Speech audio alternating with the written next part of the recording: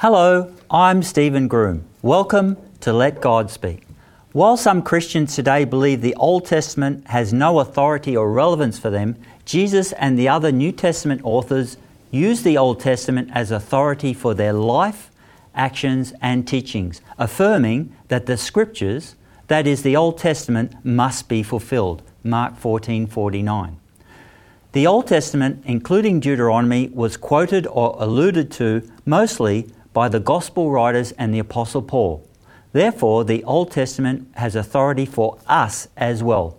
Please join us today for this important study.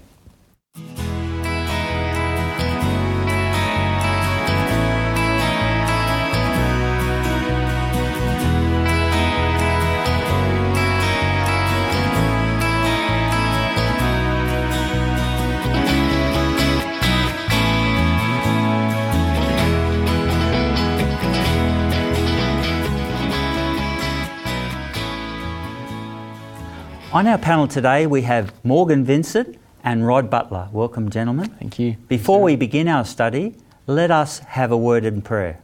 Let's bow with our heads. Dear Heavenly Father, please help us to understand how the Old New Testament authors quoted and accepted the Old Testament authors as being inspired, so that we too may uphold the authority of Deuteronomy and the Old Testament as being guides for our own lives. And we ask this in Jesus' worthy name. Amen. Amen. Let us begin our study in Matthew chapter 4. So we in the temptation in the wilderness, and we see how Jesus gave authority to the Old Testament books, and Deuteronomy in particular, in his battle against Satan in the wilderness temptation. But before that, I'd just like to give a little bit of a background. In the previous chapter 3, Jesus had been baptized by John the Baptist, and the final verse tells us that of chapter 3 that God the Father witnessed to Jesus, and a voice came from heaven saying, "This is my beloved Son, in whom I am well pleased." Then Jesus went into the wilderness for 40 days and 40 nights fasting, and then the devil came to him and said to him, "If you be the Son of God, command that these stones be made to bread," alluding to the manna in the wilderness when the children of Israel were travelling through, and God gave the miracle of the manna for them to eat. But that first word, "if you be the Son of God," was a temptation for Jesus to doubt the Father's words from heaven that he was the Son of God. But how did Jesus respond to this, Morgan? We find that Jesus answers directly by stating in verse 4 here, he says, "It is written, man shall not live by bread alone, but by every word that proceeds from the mouth of God." And here Jesus, he upholds the inspiration of Deuteronomy. He's quoting from Deuteronomy chapter 8, in verse 3, which quotes this. And as you said earlier, Stephen, that for all those years in the wilderness that God gave them manna, now Jesus is saying it's what comes from God's mouth, his words, which are important for him and for us today as well. So life comes from God's mouth, not necessarily from the food we eat. That's most important, isn't it? Then we come to the second temptation in verses 5 and 6. Satan takes Jesus to the pinnacle of the Jerusalem temple and tells him to throw himself down, and then quotes Scripture, Psalms 91, verses 11 and 12. And it says this, that he, God, shall give his angels charge concerning you, and in their hands they shall bear you up, lest at any time you dash your foot against a rock. So here we see even Satan quoting Scripture. But Rod, is there anything wrong with the way he quoted Scripture? Well, he's certainly quoting Scripture, but he's quoting it carelessly.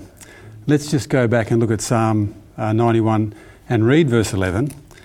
And it says, "For he shall give his angels charge over thee," which you read, "to keep thee in all thy ways," which Satan didn't read. And that's pretty important, because God keeps us if we keep in his ways, if we follow his will, we're obedient to his requirements. If we do what we can to follow the way God wants us to, yes, we can expect God's protection. Satan leaving that out was very, very pivotal.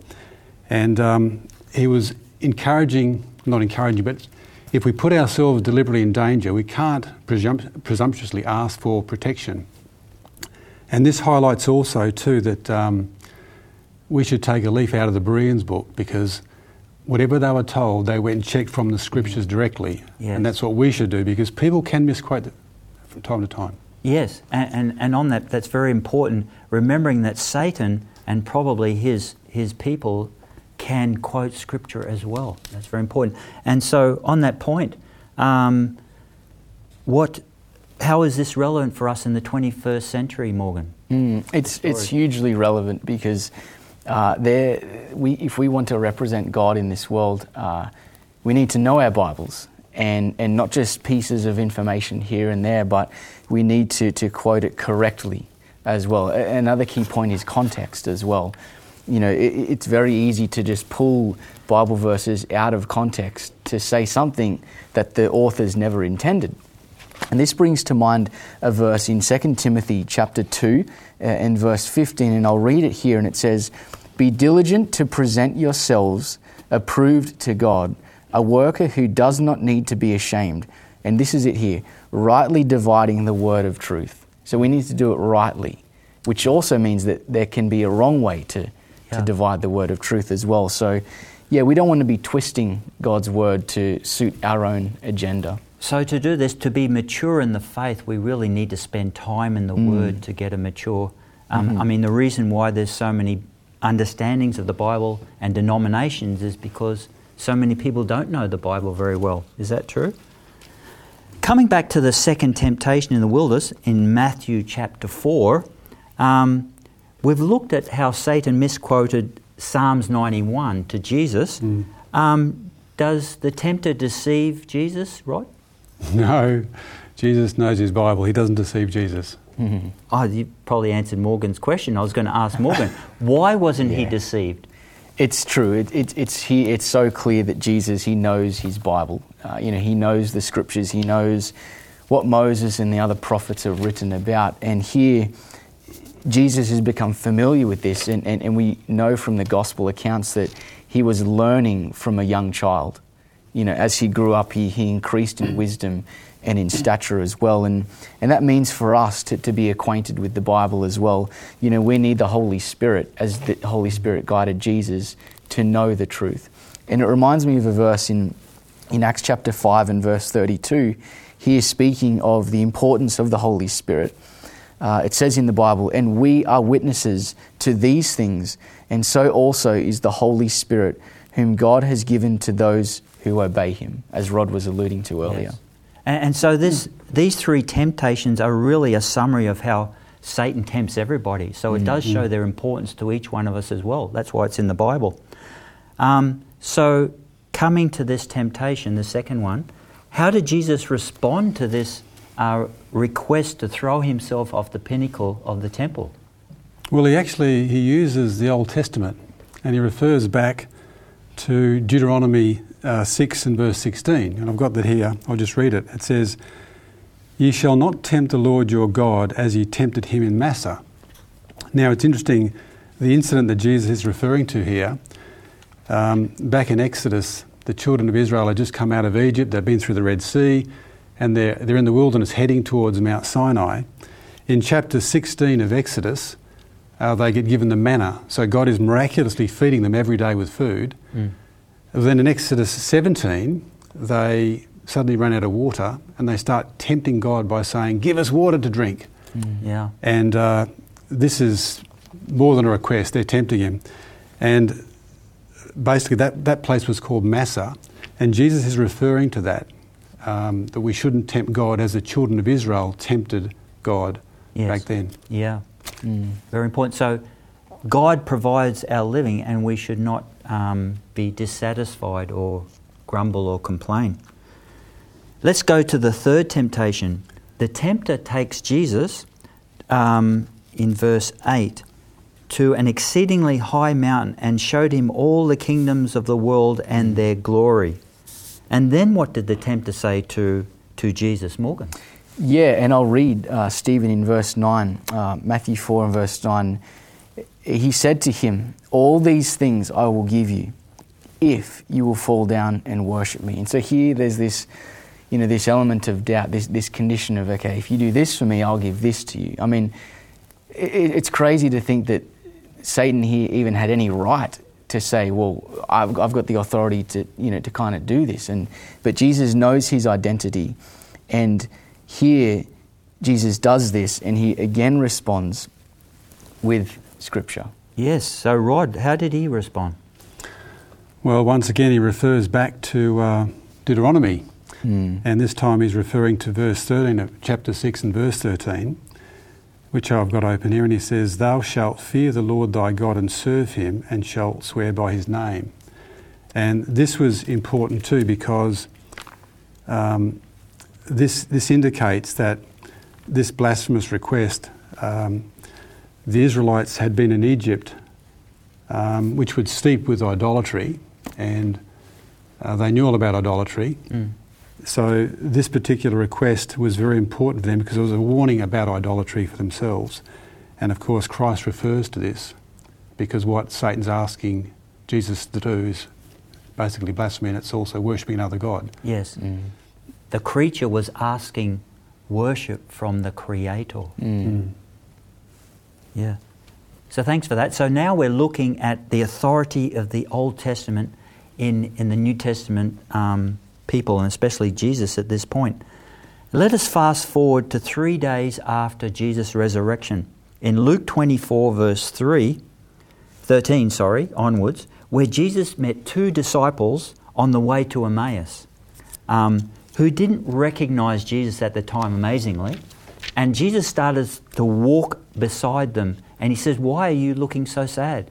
And they said that the one we thought was to be the Messiah was crucified. So they had a misunderstanding of the role of the Messiah. How did Jesus correct their misunderstandings, Morgan? Did he commit a miracle in front of them to show them who he was? What did he do? Yeah, we could have thought, well, Jesus, now's probably a good time to perform the miracle, but he doesn't do that, and for very good reason. And we're going to see this because what Jesus does in verse 27, Luke chapter 24 and verse 27, it says, "And beginning at Moses and all the prophets, he expounded," in other words, he explained to them in all the scriptures the things concerning himself. So Jesus takes these people on a Bible study, if you will. He begins with Moses. He begins with the writings of Moses and all of what the prophets have said. And here Jesus wants these two men to have the scriptures as the foundation of their experience. Yes, and I always think it was a shame that Bible study is not put in our Bible. That would have been one amazing Bible study. Well, one thing for sure, from where he was walking to Emmaus was several hours' walk. That would have been a long Bible study. Yes. But I find it interesting that Jesus didn't reveal his identity. Jesus was very focused. He wanted them to get their faith from the scriptures, not from a miracle, but from the scriptures. And that's very important today, isn't it? Because there's a lot of so-called miracles happening in the world today. Yeah. Yep. So let's move on to Deuteronomy chapter 10 and verses 17 to 19. What does it say, Rod? Well, I can read this, Deuteronomy 10 and verses 17 to 19. It says, "For the Lord your God is God of gods and Lord of lords, a great God, a mighty and a terrible, which regardeth not persons nor taketh reward. He doth execute the judgment of the fatherless and widow, and loveth the stranger in giving him food and raiment. Love ye therefore the stranger, for ye were strangers in the land of Egypt." Now just going back to verse 17, it's interesting, he says, regardeth not persons. Some versions say shows no partiality. Yep. And that's really important because in the context here, in the Hebrew world, Does not lift up faces. Doesn't lift up faces. In the court system, the judge could make a determination based on who's sitting there. Were they wealthy? Were they influential? What sort of person were they? Yes. This says that God's not like that. It doesn't matter who you are. You can be poor, you can be rich, you can be a mover and a shaker, an influencer. You're all the same in terms of God's requirements. And God makes it very clear what is required from us. In verse 12 it says, "And now Israel, what doth the Lord thy God require of thee? But to fear the Lord thy God, to walk in all his ways, and to love him, and to serve the Lord thy God with all thy heart and with all thy soul." That's all God requires. Yes. All our devotion, and we can expect total impartiality. As you love your neighbour as yourself. As yourself. So then Yep. they would all be equal. Exactly, Yes. yep. So this passage that you've just read to us, Rod, was quoted by 3 New Testament authors, being Luke, Peter and Paul, by Paul in 4 of his books. So Morgan, how did Luke use Deuteronomy 10, 17 to 19, first of all, in Acts 10, verse 34? Because Luke was the author of Acts as well as Luke. Sure. So Cornelius, in this chapter, Cornelius, he's given a vision, and I'll just quickly read that. In Acts chapter 10, verses 3 to 6, the Bible says, "And about the 9th hour of the day, he saw clearly in a vision an angel of God coming in and saying to him, 'Cornelius,' in verse 4, "And when he observed him, he was afraid and said, 'What is it, Lord?' So he said to him, 'Your prayers and your alms have come up for a memorial before God. Now send men to Joppa and send for Simon, whose surname is Peter.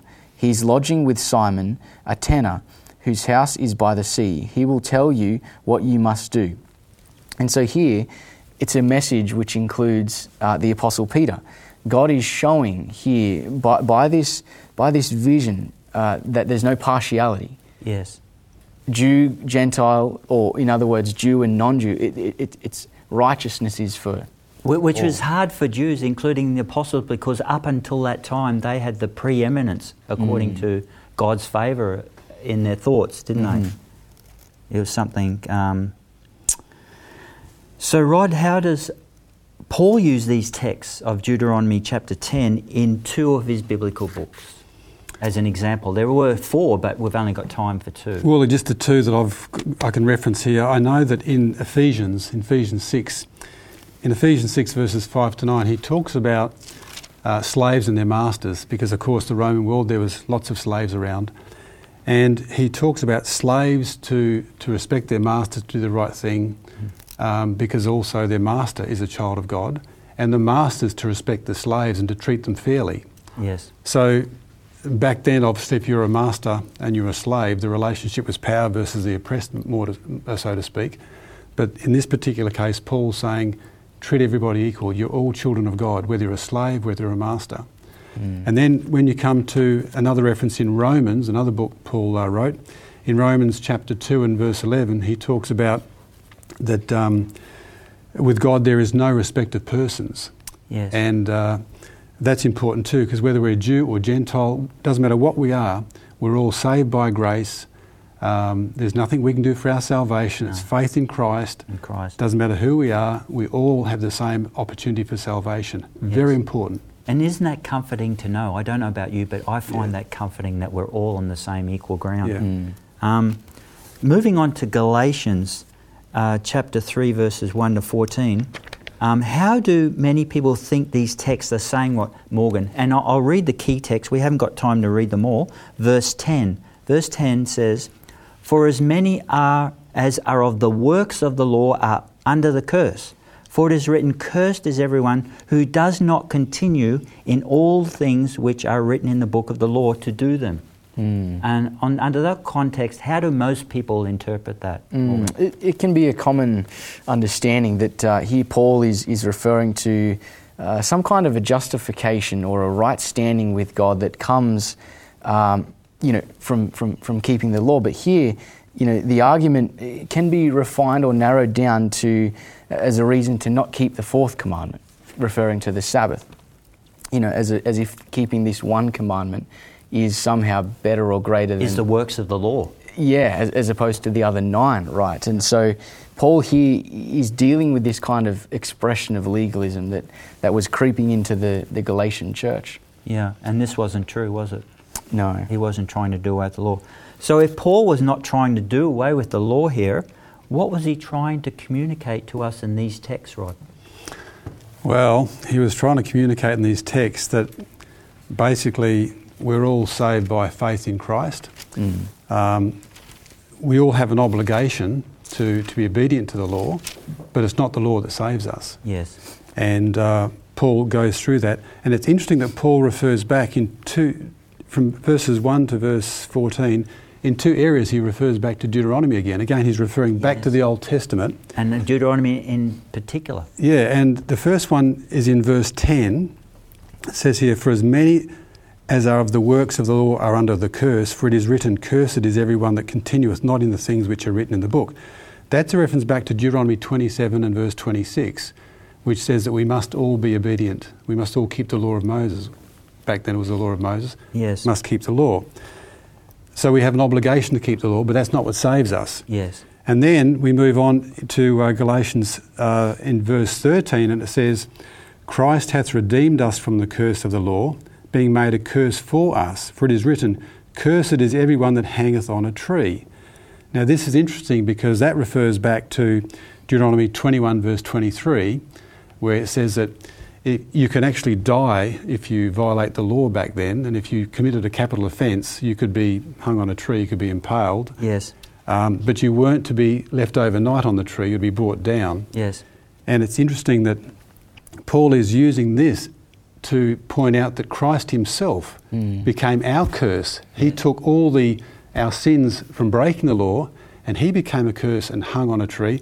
But interesting that he wasn't kept overnight. Yes. So it's, again, Paul is referring back to the Old Testament to make his points to the New Testament. And I can begin to see how the New Testament takes new meaning or deeper meaning when you research back to the original text. And in scholarship it's called intertextuality. Yeah. But some people say, I'm a New Testament Christian.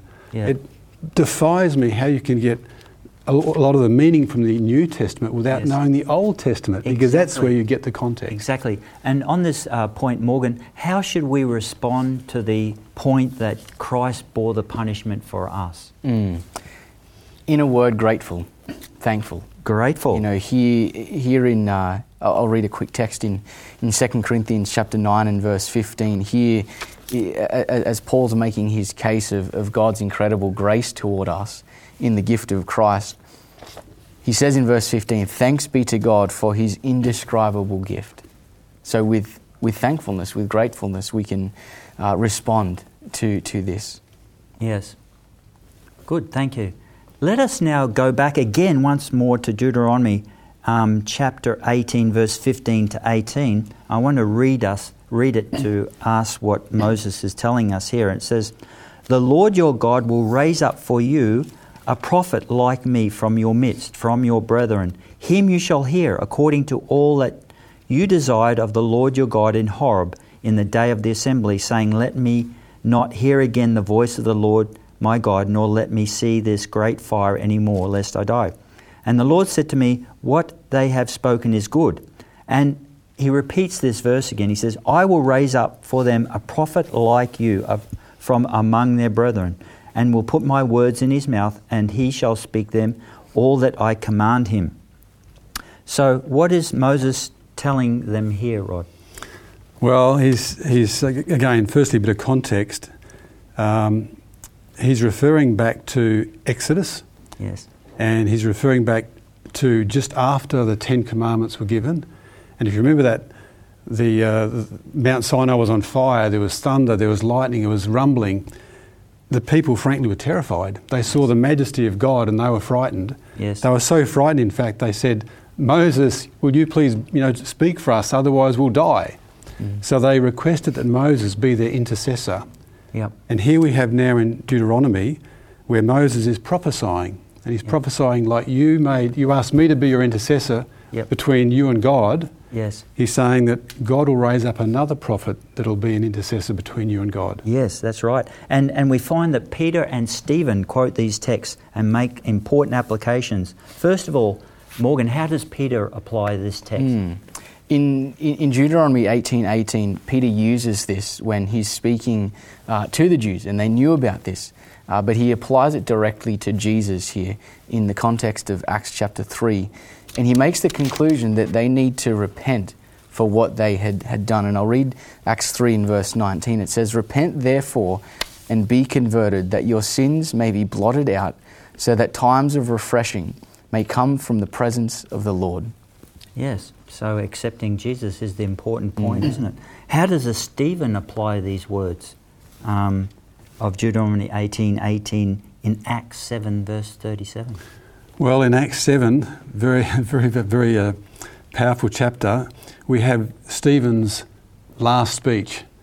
And, there's 55 verses in this chapter regarding what Stephen says. And of that, around 22 of those verses deal with Moses. Yes. And in verse 37, which says, "This is that Moses which said unto the children of Israel, A prophet shall the Lord your God raise up unto you of your brethren, like unto me. Him shall you hear." So here's Stephen referring to the same thing back in Deuteronomy, that God will raise up a prophet to be an intercessor between God and man. And of course he's referring to Jesus. Yes, He's who had prophesying. already come Yes. at that time. And it's interesting that Stephen was on trial because they said he was blaspheming against Moses and against God. And here is Stephen actually using Moses to point out that his prophecy had come true. And that the actual accusers were the blasphemers. Correct, yes. Yes, very good. Thank you. Let us go to Deuteronomy chapter 17, verse 6. What did Moses want his original audience to understand? Let me read Deuteronomy chapter 17 and verse 6, and it says, "Whoever is deserving of death shall be put to death on the testimony of 2 or 3 witnesses. He shall not be put to death on the testimony of 1 witness." And so here Moses is making the point that discipline was to be based upon certainties, not upon 1 witness, but upon 2 or 3. And this was to ensure that there would be no revenge or there would be no prejudice to influence the final decision. Thank you, gentlemen, for your participation. That's all we have time for. The New Testament is filled with direct quotes, references, and allusions to the Old Testament, which included the Psalms, Isaiah, and Deuteronomy in particular. And for us to get a better understanding of New Testament texts in our Bible study, it helps to first recognize and then to seek to understand how the original Old Testament source was used in its original context, so that we can better understand what the New Testament author is trying to communicate to us. This is what we have tried to reveal to you in this week's lesson. We are glad you are with us today on Let God Speak. All our past programs can be viewed on our website, 3abnaustralia.org.au. Look for teachers' notes there if you need them. You can email us on lgs@3abnaustralia.org.au. We hope you join us again next time. God bless.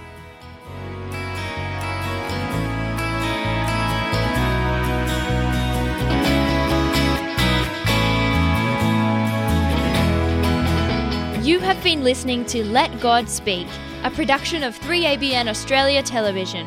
To catch up on past programs, please visit 3abnaustralia.org.au. Call us in Australia on 02 4973 3456 or email radio@3abnaustralia.org.au. We'd love to hear from you.